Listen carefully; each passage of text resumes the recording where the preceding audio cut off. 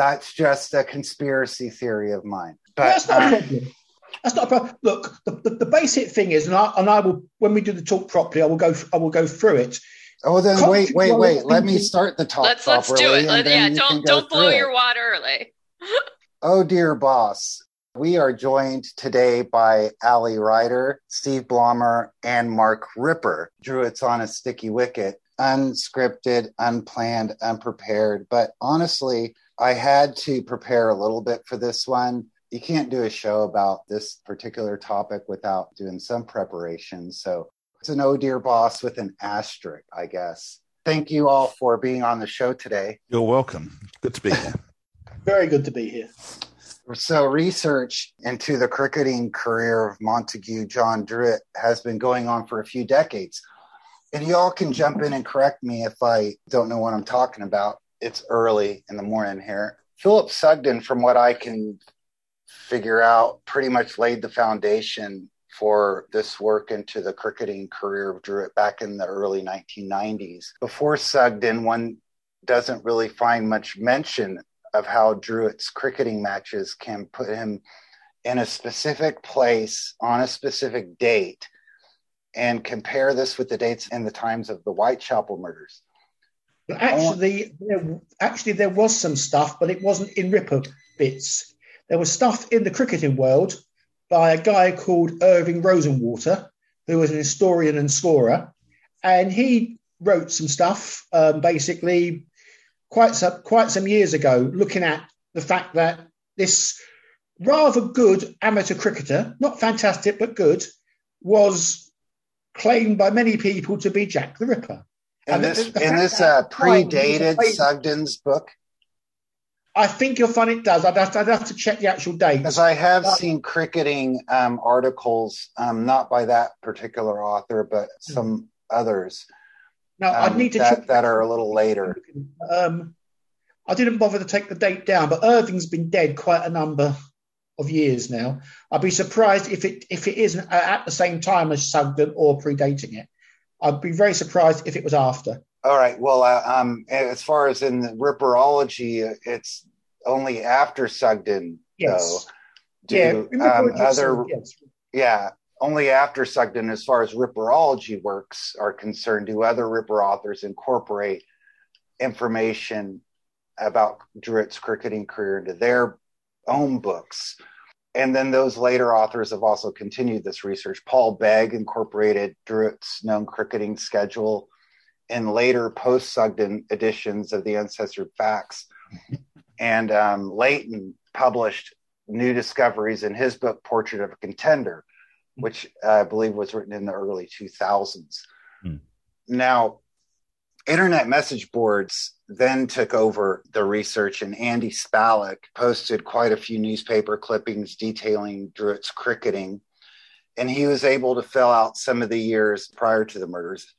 Sugden, though, related the September 1st match that placed Druitt in Camford, Dorset on the date after the murder of Marianne Nichols.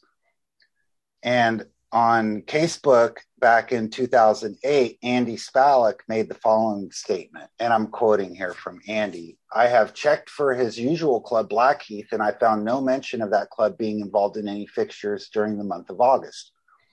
The question is whether or not Monty played for one of the Dorset teams on the 30th or 31st of August. Now, Andy Spalek, being a Druidist, goes on to say, being in Dorset on September 1st does not pose a problem because that gives Druitt more than 24 hours to get to Dorset from London.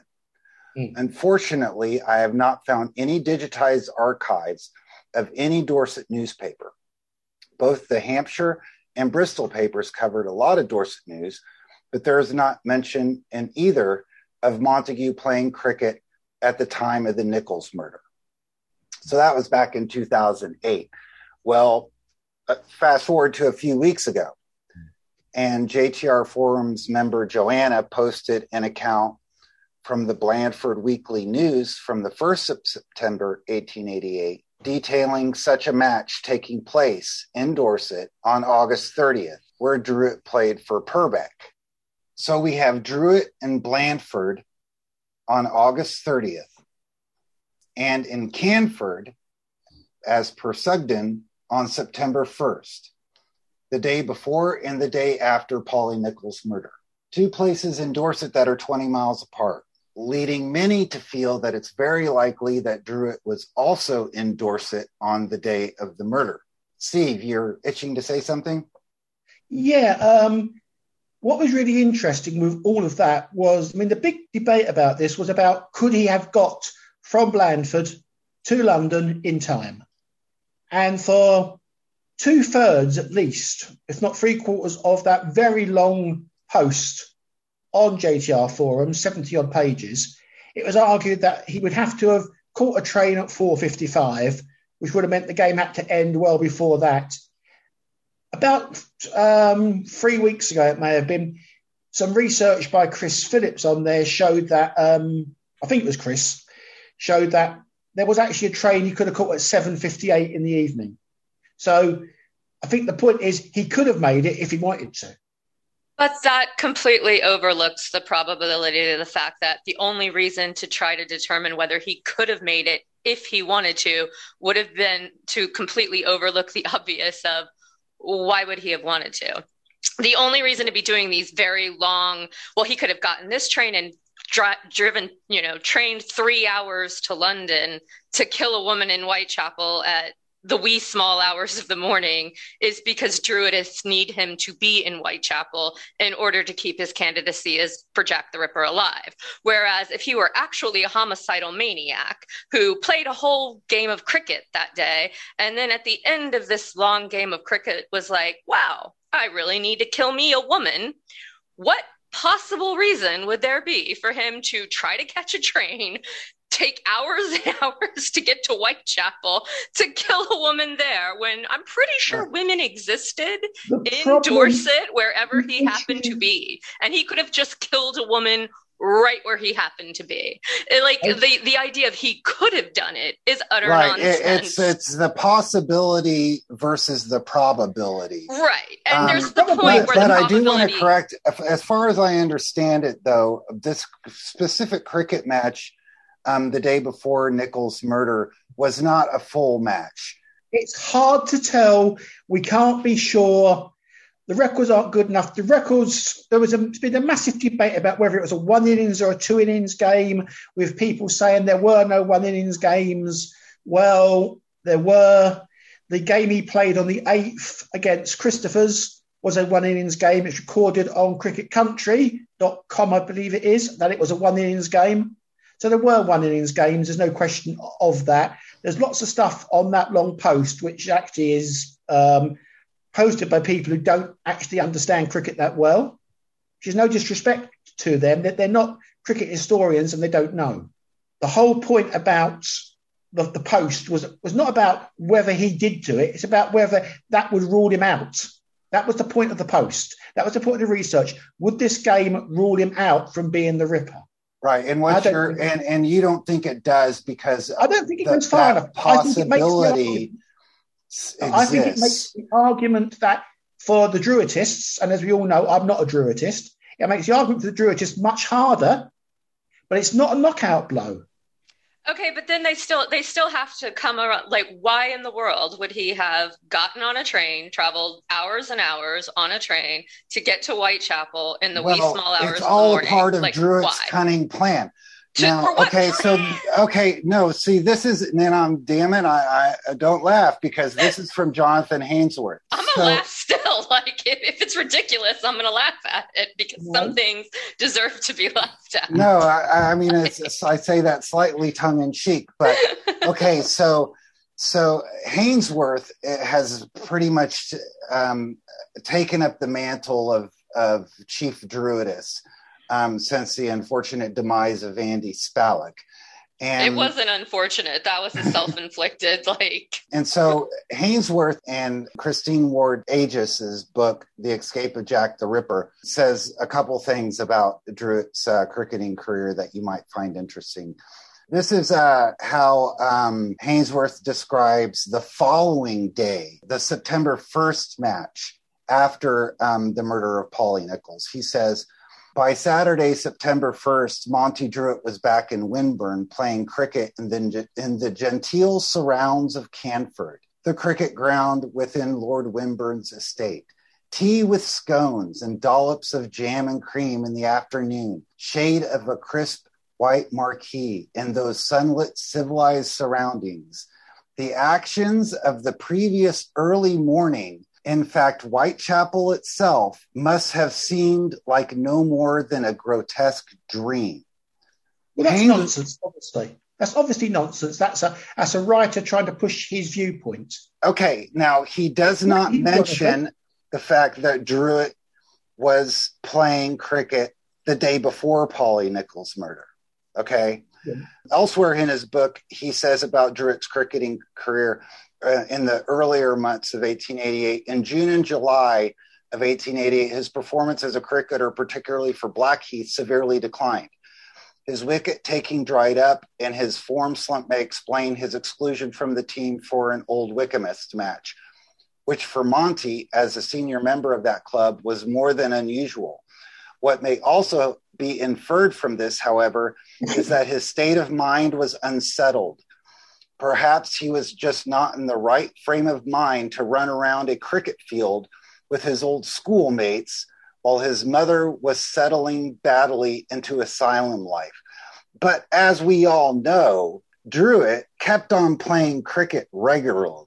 So back to Ali's statement and my saying that this was all the motive, supposedly, of why Druitt would leave Dorset, go to Whitechapel, and return to Dorset.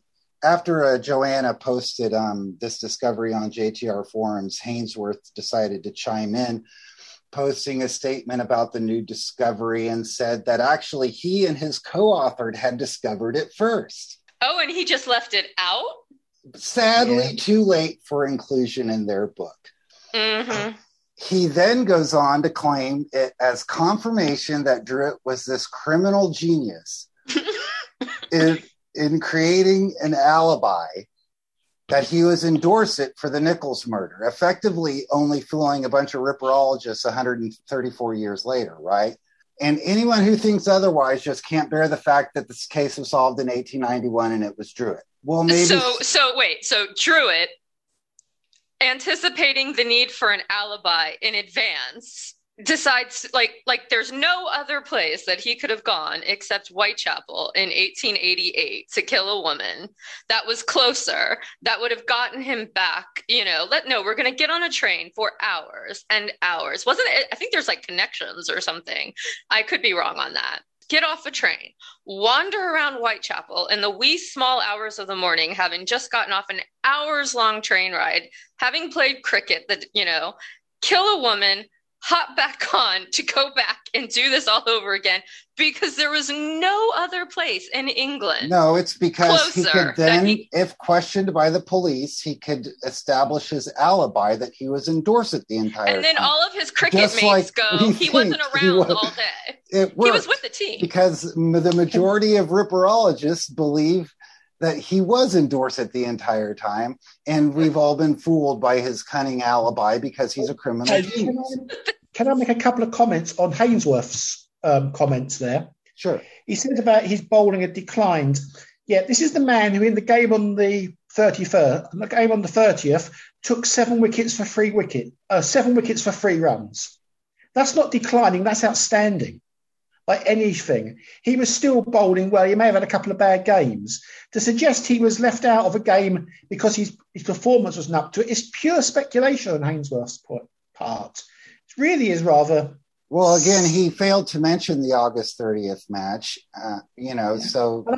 And as I said, the week after, I may have given the wrong date before, I spoke before, but the week after, the last game he's recorded to have played on the 8th of September was against a team called Christopher's, and he took wickets then as well. This was a man who was still performing as a cricketer right up to the end of his career. So why Hainsworth got this idea that he was a declining force, I have no idea. Right. Now, it might be, there's a few it might be an attempt to establish a myth, just like the failed barrister myth, But second point here, and it's quite important, the question that Ali's raised a few times about why is he going to up to Whitechapel to do a murder? Well, one assumes that's not the reason why he's going up to London. One assumes that if he does go to London, whether he does the murder or not, he's going there for some business reason. At 1 o'clock in the late night hours of the morning? It would be for a meeting the next morning, wouldn't it? He's travelling in the evening of the 30th. One assumes that, let's just assume that he does make that trip and he's not Jack the Ripper. He's going up there for a reason, obviously, and that reason is probably business reason. He's probably got a meeting sometime early on the 31st. If we assume that he's going there for a meeting, that completely blows his alibi, because if he's there for an official meeting kind of a thing, then he has no alibi because he's there on record on paper. So we can't it's like they're playing both sides of the fence to try to keep his candidacy alive. Like, he was going there for a meeting, but it's also like a great alibi. And it's like, can't have it both ways there. And it's only Ainsworth who's making this claim that he's using it as an alibi. Nobody else. I haven't seen anybody else say that this is being produced. He's playing a cricket game to make an alibi. This is just a very pro-Druitt author trying to jump on it to strengthen his case. That's all. Well, and I didn't see the thing. If it did came out that he actually announced that, oh yeah, we already found this information, and he's just been sitting on it and not like that, to me is like, oh, okay, so you found this information and you've just been sitting on it until somebody else comes forward with it? I mean, in my humble opinion, it was, the whole post was complete bullshit. Because then he argues that, contrary to everybody else's opinion, this bolsters the case against Druitt. Seriously. Then why didn't he come forward on the boards first with this information when he found it? And, I've exploded the case if it's such, Well, because we're all fools who have already made up our minds that Druitt was innocent anyway, We're just limited-brained people. Our smooth brains can't handle this complex, rigorous analysis that has to go into keeping the candidacy of Druitt alive. Yes, which is going to make it all the more difficult when we, Steve and I, have to explain to you two what cricket is. Oh, no. So I have had this conversation, and I tapped out with you at a game can last 5 days and nobody wins, which is not a game. That's just extended torture. Like, you guys came up with this nonsense just as like a way to torture yourself. Like, I'm going to watch a game for 5 days. Yeah. And then nothing. That's right. It's better than that. Back in the late 1930s, we actually had a timeless international match, which stopped at, I think it's the 11th day, because the England team had to catch the boat home from South Africa. No result after 11 days, I think it was. That's not a game. Actually, what you get in a game of that duration is you get a lot of subtleties, a lot of nuances, a lot of twists and turns, and the thing evolves slowly. It's the difference between, people who enjoy the complex flavors of a good red wine versus people who only drink WKD Blue. It's meant to be enjoyed. It's meant to be savored. I get that. See, I can't watch sports. So this is like, I don't mind playing sports. Like, I'll play any game, but like the concept of sitting on my couch watching other people play a game. Right. So you're not a sports fan. I mean, there are people who like to watch baseball games on TV. There are baseball fanatics. It's no different, really.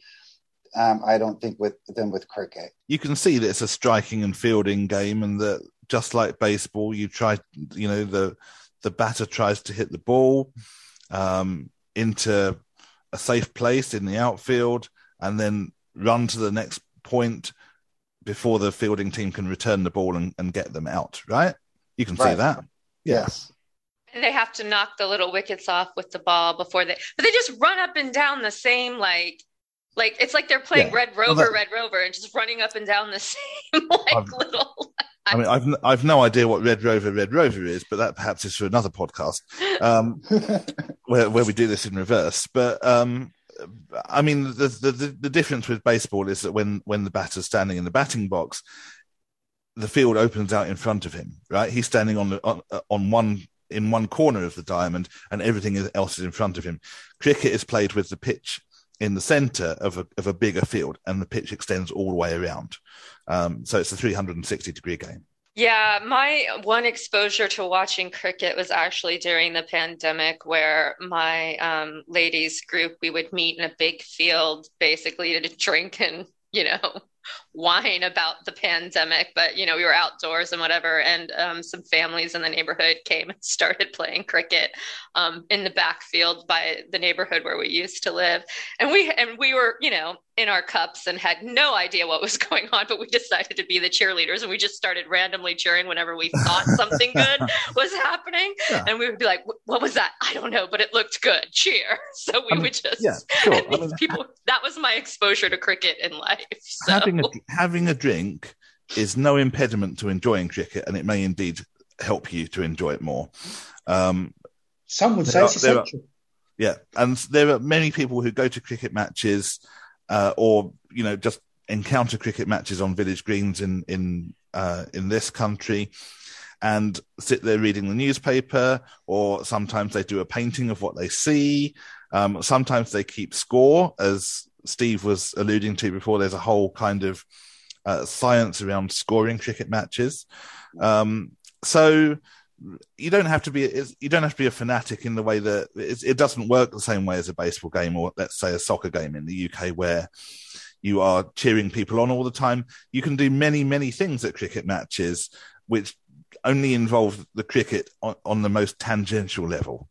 Right. And and the same goes for baseball. There are people who go to baseball games and track each player's performance and keep their own score card for. I think that's something that cricket has learned from baseball over the last 20 odd years, is that it has become a lot more statistically. Mm-hmm. The statistics are a lot richer than they were before. Scoring itself is a particular art, but we do also now have. We've always had sort of batting averages and things like that, but we have a lot more detail around that now, which I think is something that has sort of come over from baseball, where there's enormous amounts of statistics coming out of baseball. Okay, so let's return this to Druitt, but keeping on kind of the same track. So a lot of the discussion on JTR forums is more about the culture that surrounds a cricket match. So they say, well, okay, we don't know the exact length of this match, but there would have been a break for lunch at some point.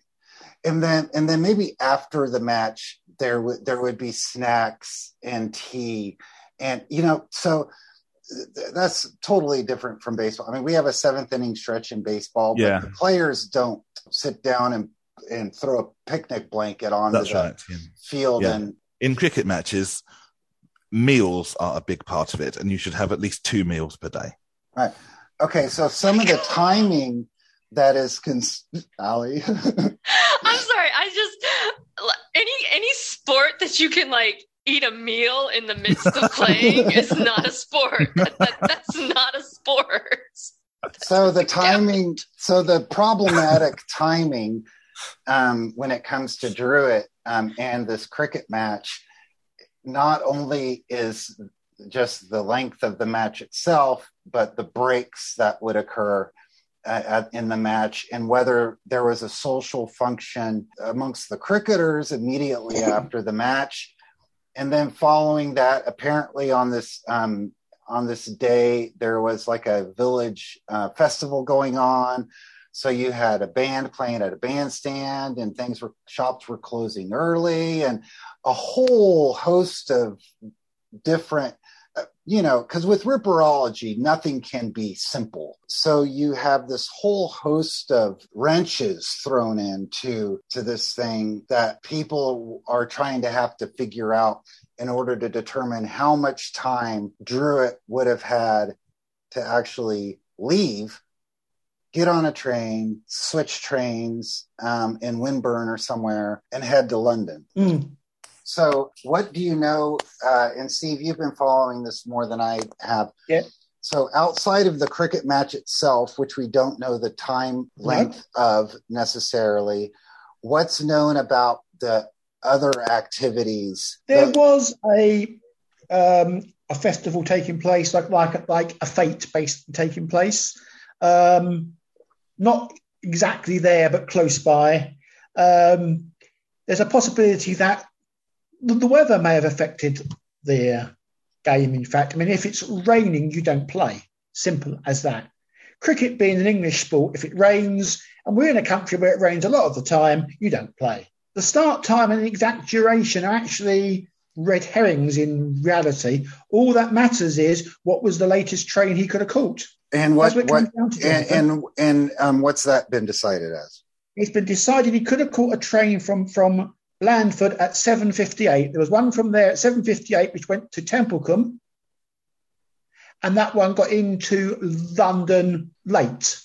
But so 7:58 from the station at Blandford is not that far from where he was playing. It's unlikely that a game of that type would go on much beyond 7 o'clock, just because it's getting dark at that stage in September. I mean, just looking at the scorecard from the 30th of August. So it seems to me that the Isle of Purbeck must have batted first and scored 62, of which Druitt got 21. Yeah, that's 21 by himself. And then they lost their 10 wickets for 62 runs. Then it's Blandford's turn to bat. Blandford scored 25 in total, and Druitt takes 7 wickets for 3 runs in 10 overs. Probably, quite possibly 5 ball overs. You can see a lot of other scorecards where they're bowling 5 ball overs, whereas the convention nowadays is that an over is 6 balls long. So to bowl 10 overs, and it seems like Oakley was bowling from the other end and possibly took the last wicket. He certainly took the wicket of batsman batting 11th. There could be about 19 overs in Blandford's innings. To bowl 19 overs on a village in a village game takes how long, Steve? I'd say anything from 50 minutes to an hour and 5 minutes, hour and 10 minutes. Yeah, all right. So let's say an hour and a quarter, just to be fair. Yeah. Let's imagine that Blandford bat for an hour and a quarter and get 25. So Isle of Purbeck gets 62, which is 2.5 times as much. So let's say they bat for 2.5 hours. Yeah. We've got 3 3/4 hours now, right? This game's 4 hours long at most, I reckon. Yeah? I tend to agree at that scoring rate. If they started now, obviously that would be enough. The question we don't know is when they started. We don't know whether the weather was an issue during the game. My guess is that if you're playing a cricket match on a Thursday in Dorset on the 30th of August, you probably start as early as possible just in case the weather's coming in later on, and in case it gets dark. So imagine you start at 11 o'clock and you play for 4 hours, you're done by 3. Yeah. Then if you build lunch into it and you have, let's say, half an hour or 45 minutes for lunch, you're still done by 4. And if we go the other extreme and say that it doesn't start till 2 in the afternoon, you're still done by 6. 6:30. And then the 7:30 train, or where does it go first, Steve? The 7:58 goes goes to Templecombe, and he has to catch a train. Hang on. Is it 7? Yeah. 7:58 takes him to Templecombe, and there's a train from Templecombe around 8:40ish. And that's leaving from where? Winburn? There's a train at Blandford at 7:58. That one he catches. Okay, so the Blandford train goes. It allows the connection. Okay, so you need to go onto the actual page on the JTR Forums website where it's given. So I don't want to say it's a direct train to Templecombe, but I read it as such because there's no talk about a separate changeover. Because, a separate changeover and adding yet another leg to this journey to get him to Whitechapel, that would be one connection too far. After this time was discovered fairly recently, the general feeling is that on that post, apart from perhaps one person, is that it's quite possible for Druitt to have got into London for the Friday morning. What happened to the idea that he dropped off all of his cricket gear and stuff at Winburn before he went to London? Again, it's being pushed by one person who just wants to dismiss Druitt so he can push his own candidate. So okay, so then the question is, well, what did he do with his gear? Leave it leave it in Blandford, and because he's going to be going back to Canford the following day, and they're only 20 miles apart. Or there are lots of options, Jonathan. He could have left it with a friend. He could have left it at the club. He could have taken it with him into London and dropped off wherever he was staying in London. To say that that taking his kit bag... But then you have to add in him stopping over in London to drop off all of his equipment before then going out onto the streets of Whitechapel. So don't forget to add in the delivery of equipment to... Right. What time does the train... so let's talk about in London. So he arrives where? Aldgate? No. His train would get into Waterloo. Waterloo's not far from his chambers in the Temple. And how would he get from there to Bucks Row? Walk. It's not far. About a 20-minute walk, 25-minute walk if you're going slowly. It's not particularly long. From Waterloo Station? No, from his chambers.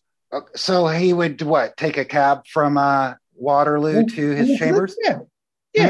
Why not? Why not, Jonathan? I think all those things are possible. And there's also... at railway stations, there's left luggage compartments where you can leave things. Okay, so do we know how the cricket players would have gotten to Blandford?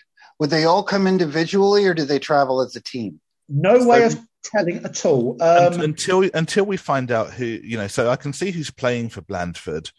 Two people whose surname is Thurston, both opening, so they're very likely related. The Reverend D. Pierce, who could easily be the local vicar. These are people who are available on a Thursday to play an unimportant cricket match.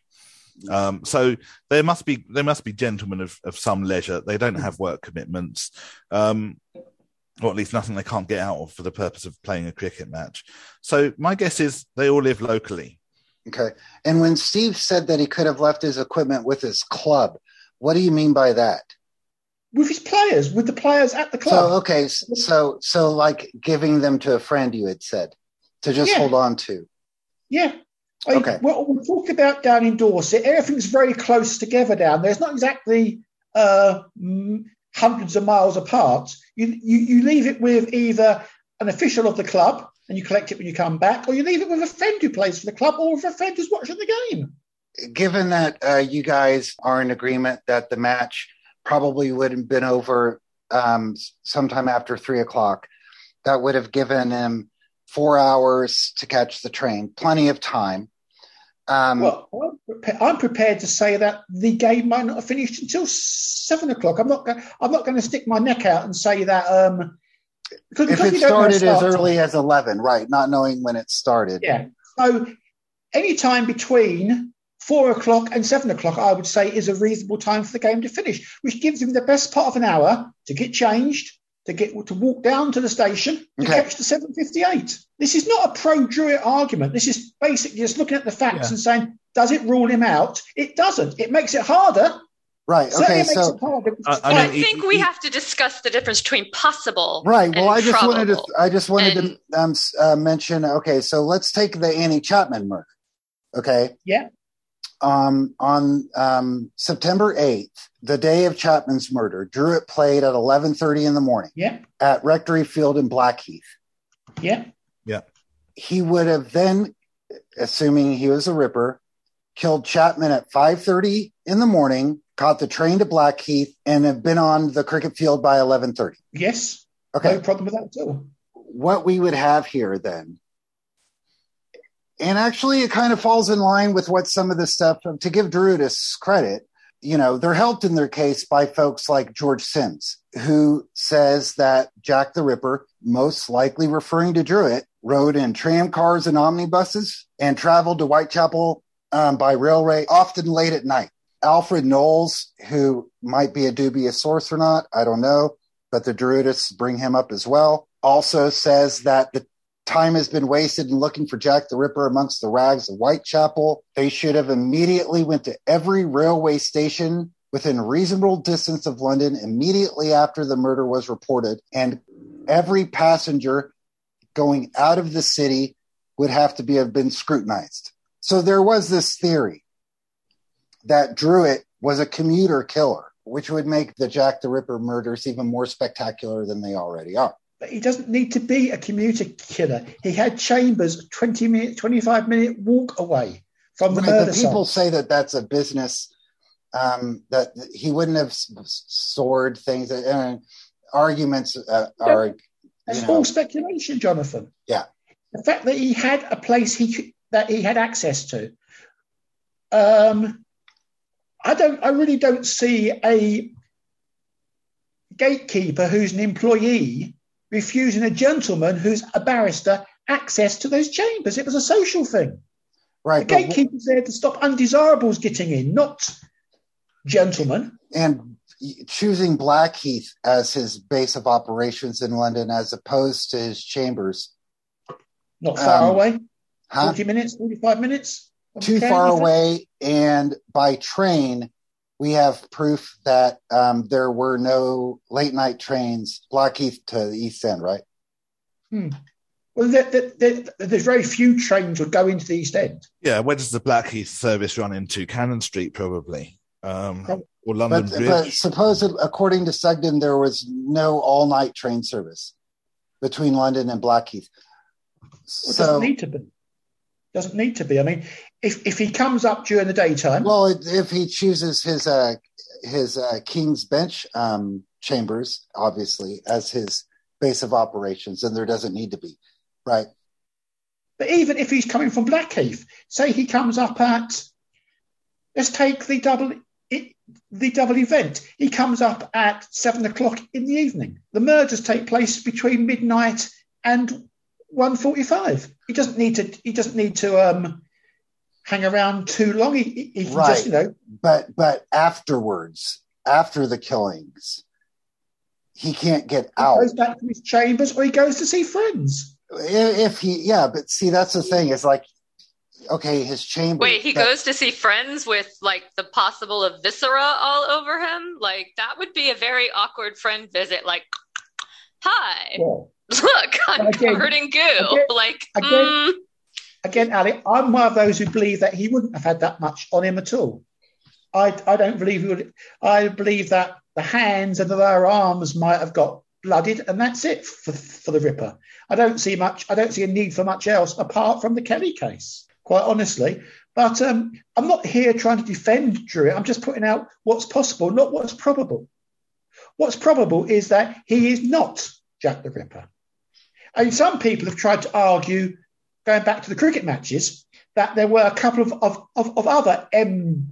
Druitts playing cricket in the Dorset area at the time, and that this M. Druitt playing in the 30th match wasn't Monty. But I would argue that on probability it was. It's about probability and possibility, as Ali said. The possibility that he could have got back in time to do the murders, having played this cricket match, exists. The probability is that he probably isn't. He probably didn't get back in time. He probably wasn't the murderer. I mean, I think, Jonathan, in answer, I think if the question you're asking is whether it would have been absolutely impossible for someone to be in Whitechapel at 5:30 in the morning and Blackheath at, let's say, 11 o'clock in the morning, it's completely possible. Completely possible. And it doesn't really matter whether you have a train because there are cabs, and it doesn't really matter if you have a cab because you can walk. You could easily walk to Blackheath from Whitechapel depending when you've got to cross the river, but like an hour or something. An hour, yeah, probably something like that. I think that there's a reason why we call a gathering of ripperologists an argument of ripperologists, because a lot of times ripperologists get so caught up in the arguing of minutia and possibility that the concept of common sense and probability gets overlooked. And like Jonathan was saying earlier, not only would this make him unique in the annals of serial killer history, but we also have to look at like the underlying motivations and stuff of things like, okay, so he's overwhelmed by this urge to kill a woman, but what he's going to do is he's going to get on a train and then transfer to another train and then transfer to another train, then get off and get into London, and then walk blocks and blocks and blocks, passing women all along the way, all of whom could have been a victim of him. At any point along the way, he's going to have had multiple opportunities to carry out his bloody impulse. And he just passes them over and passes them over and passes them over because he has to get to this predetermined location in Whitechapel, and only this predetermined place in Whitechapel, in order to carry out his homicidal impulses. And that is so far beyond the realm of probability and what we know about, any kind of how many prostitutes did he have to pass on his walk from the train station to get into Whitechapel in order to carry this out? And the only reason to believe that all of these unprobable events occurred in an unprobable sequence to get him into Whitechapel in that morning is because that's the only thing that makes him Jack the Ripper. If he had a homicidal impulse, he could have carried it out anywhere along the route. I mean, I don't think anyone is saying that there are not other perfectly good reasons why we might doubt that Druitt was Jack the Ripper. I mean, there are lots of good reasons to doubt whether Druitt was Jack the Ripper. I think the question is whether playing the cricket match on the 30th rules him out of being in London on the 31st and therefore responsible for the murder of Mary Ann Nichols. And as far as I can see at the moment, having not followed this thread and trying to read it sort of simultaneously to doing this podcast, I can't see anything there that actually makes it impossible for him to be back in London by the 31st. So, or by the morning of the 31st. So yes, there are lots of good reasons to think that Druitt is not Jack the Ripper. This isn't necessarily something that, the whole point is this doesn't rule him out entirely. Right. And what it also doesn't do is provide any evidence that he was Jack the Ripper. Yeah. And really, there is basically zero evidence that he was Jack the Ripper. Yeah. Outside. Apart from what we know is that some people, for example, McNaughton, thought that he was. Right. Apparently thought that he was. Mm-hmm. And that's it. But we don't really know why they thought that was a justifiable conclusion to reach. Right. Apart from the private information, which McNaughton tells us nothing about. Right. Yeah. So we have zero evidence outside of McNaughton's claim that this guy was Jack the Ripper. But we're building all of this around this guy to determine if a cricket match the day before and the day after rules him out as being Jack. It seems like, I don't know, maybe suspectology is just not my bag. All right, well, here's my thing then. So batting at number 8 for Blandford on the 30th of August was the Reverend D. Pierce. He got a duck, which means he didn't score any runs. He was bowled by Druitt for 0. He is also not ruled out as a suspect in the murder of Mary Ann Nichols. And in fact, he's even more likely than Druitt, because if they were batting second and he was out, there's no further part of the game in which he could participate. So he could have left early, not waiting for the last 3 wickets to fall, and jumped on an even earlier train. Who knows? Yeah. None of those cricketers are off the hook for that murder. They're all. It was a conspiracy. Ooh, let's get this. It was a conspiracy of cricketers. I mean, the only difference is one of them happens to be someone we've heard of who's been connected with the case for reasons we don't fully understand. But yes, the Reverend D. Pierce, he's my suspect for Mary Ann Nichols. I don't care what anyone says. Those reverends are shady, man. I like it. I mean, it comes down to it. The point is that the research is very interesting, and if it had an end time for the game, then we might be able to rule him in or out. As it is, we can't. We can't rule him out because we don't know what time the game finished, and we can't say that he couldn't have caught that last train. So it doesn't debunk it. It just makes it a lot more difficult for the Druidists to argue. It puts another problem in their way, another argument that it's not probable that he would have caught it. That's where we end up. The whole point about this thread as it developed was there were people arguing this rule drew it out. Well, it doesn't. It makes it more difficult to rule him in, but it doesn't rule him out. I'm going to go with it rules them out because because that's the whole. There comes a point when the balance of probabilities is stacked so high that it doesn't matter whether it's technically possible that one day I might kidnap Sebastian Stan and chain him up in my basement to use for my own amusement. But the number of facts that would have to go into me doing this, starting with first digging a basement because I don't have one, like the facts of it, the probabilities are so high against this as to make it absurd to kind of contemplate to some degree. And I think there comes a point where one fact alone may not say no, this rules them out. But when you add a fact and a fact and a fact and a fact, and you come up with a balance of all of these facts together, the probability makes it to an absurd level of we would have to believe this and this and this and this and this in order for it to occur. I'm good. Like, I'm perfectly happy with everybody else saying, technically it's possible, therefore I'm not ruling it out. But for me, technical possibility doesn't trump the weight of one, behavioral science and the probability of what would have to actually occur for this to make it, a possibility for me. Yeah, People tend to dismiss all the other suspects based on probability, but yet latch onto their own suspect based on the merest thread of possibility. Yeah, confirmation bias is a powerful factor in ripperology. Yeah, I mean, Drew is very much like several other candidates for the Ripper. He's got a few very vocal supporters. I'm not sure that the vast majority, a large number of people actually think that he is a viable candidate for Jack the Ripper. Well, he may be viable just about, but I'm not sure many people actually think he is a serious suspect.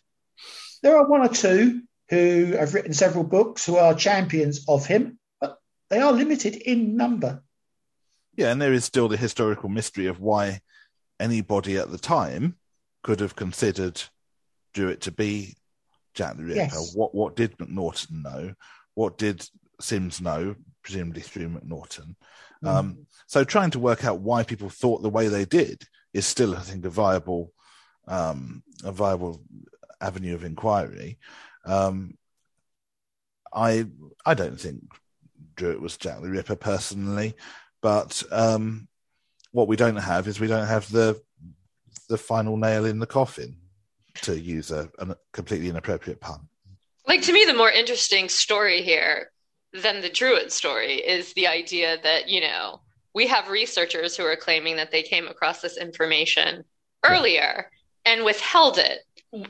And so to me, that is the story that is more interesting, which is how many of our researchers do we know that are putting forth ideas based on and withholding research that we've all run across this in some degree or another, but it just lets you know, whenever you're reading a book that is whatever it may be, think about the things that you're not being told in that story to tell the story that the author wants you to. Yeah, I agree with that. I think it would be nice to think that if that information was discovered, whether Jonathan Hainsworth thinks it's pro his case or anti his case, really, that there was some effort made to contact the publisher and say, listen, this is important information which needs to go in the book. Can the print run be stopped? Is there time to make this amendment? And I don't know. But I feel like if there genuinely wasn't time to make that amendment, then then there are forums and things like that where that sort of information can go. And it seems a funny way to find out about it now, and then hear that someone who's written so extensively about Druitt, in fact, discovered it earlier and never said anything. There's one other point there, Mark. The book by Hainsworth is available on Kindle. There's no reason why he couldn't have done an update of the Kindle version. Absolutely. None at all. There is such a thing as sort of saving up stuff for a second edition, but yeah, I mean, I feel like, I don't know whether if that same sort of thing happened to me, actually the same sort of thing did sort of happen to me with the salmon sandwiches, but that's Mango Books. They're publishing comparatively small numbers. It's maybe comparatively easy to stop the print run at that point. Or maybe I just got in at the right time before anything had happened. Maybe that just wasn't possible with him.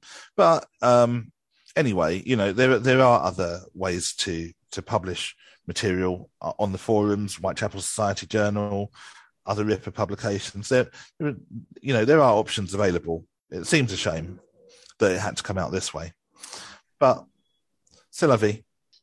You did a lot of back and forth with Andy about Druitt's cricketing career. You probably recall posting, as Steve was mentioning earlier, sometimes it's under MJ Druitt, sometimes there's two MJ Druitts. You were posting cricket matches that we believe could have been Druitt, where he was just referred to as J Druitt. Yeah. I don't remember any of that in detail. There is a James Druitt who is operating in actually as a lawyer in Hampshire, Christchurch at that time. Is Christchurch Hampshire or Dorset? In my head, it was Hampshire. So I'd have to revisit all of that. That was many, many years ago. Yes, Jonathan. Yeah.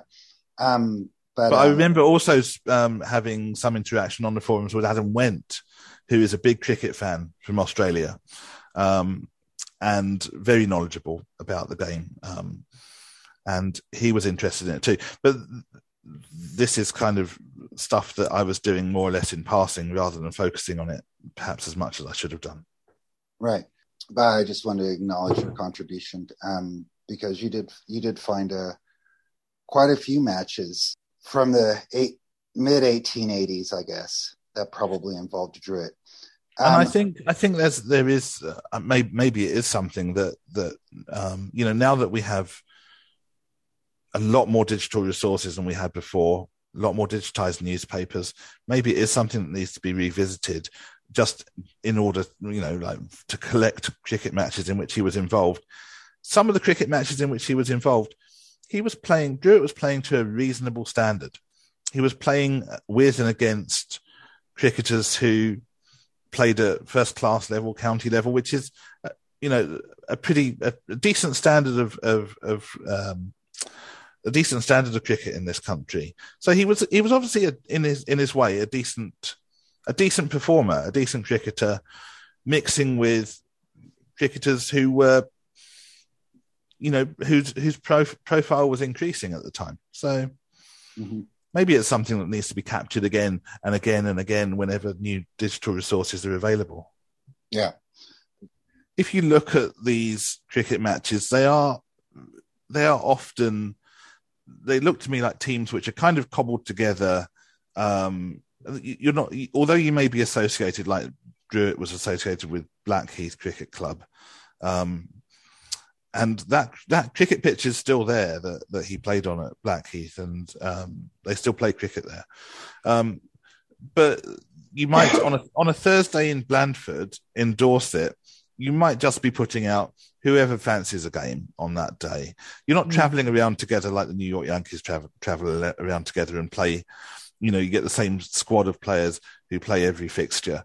I think it's a lot looser than that. I think it's more about availability. So I don't necessarily know that there was any sort of particular team camaraderie. I think it was probably, it's a match played more or less in good fun. and very possibly without any particular sort of personal relationships and commitments between the players. It may just have been who was available on that day. So I'm not sure had disappeared from a social function that everyone was meant to or expected to attend or likely to attend, then it wouldn't have been a very good alibi, would it? But I feel like, like my suspect, the Reverend Pierce, like I say, he could, I think, have left the ground a little earlier than everybody else because he was out and there was nothing more for him to do. So, I'm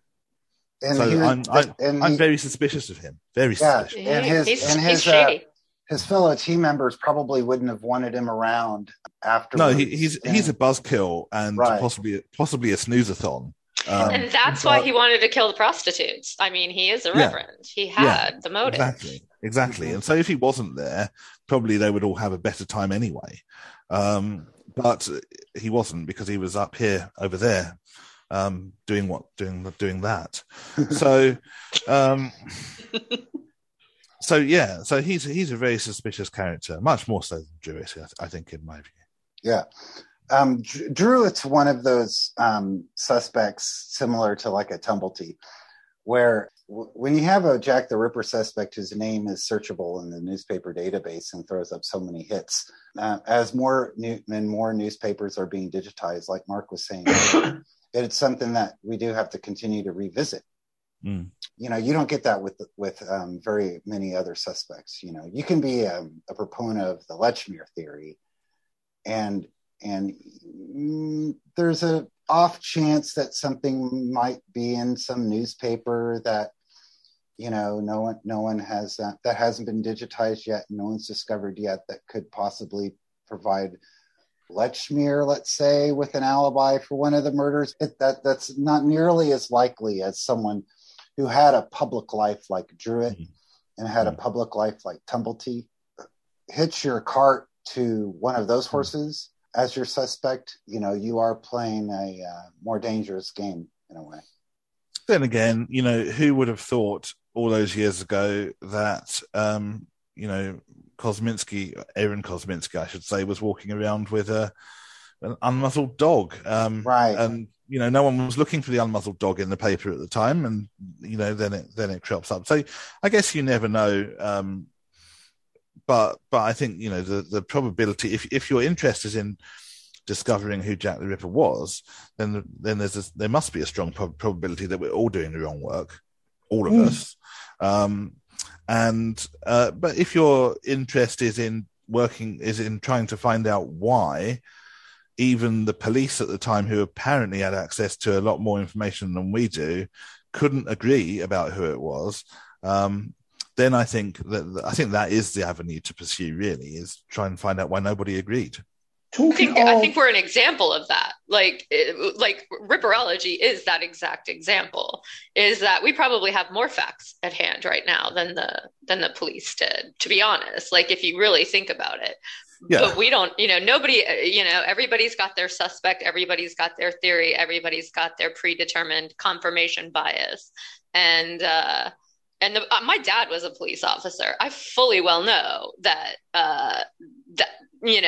what you might believe to be the reality of the situation, their own biases get in the way there too. Yeah, we're not great as creatures at knowing how to dispense with our own preconceptions and see things as they really are, because we're not designed for even as much sensory input as we get. We have to make things as simple as possible. So we are predetermined. We are predisposed to oversimplifying. But I think then this Ripperology itself might not be academic, but I think in terms of trying to work out why people thought the way they did, I think that is what academic historians do a lot of the time, is they try to establish those sorts of details from the sources. I think trying to work out why, for example, senior police officers thought the way they did could be considered an academic pursuit. Mm-hmm. And it could be a pursuit undertaken by an academic historian. Or by a mechanic. That's the beauty about research, is that literally anybody can do it. They just need the devotion and the attention to detail and an eye. A lot of the very best research in ripariology is being done by people who are not working in academia, but it's of an extremely commendable standard. And I wonder whether academia always notices the contribution that the average ripariologist can make to historical understanding. Okay, well, we'll leave it at that then. Rippercast offers its full apologies to the descendants, if any, of the Reverend D. Pierce. That was Oh Dear Boss. Druitt's on a sticky wicket, but I guess he's not, is he, Steve? Not as far as I'm concerned. No. All right, that's it, fellas. Okay, good one. And ladies. All right, thank you for staying on. To you all. All right, bye. See you soon, guys.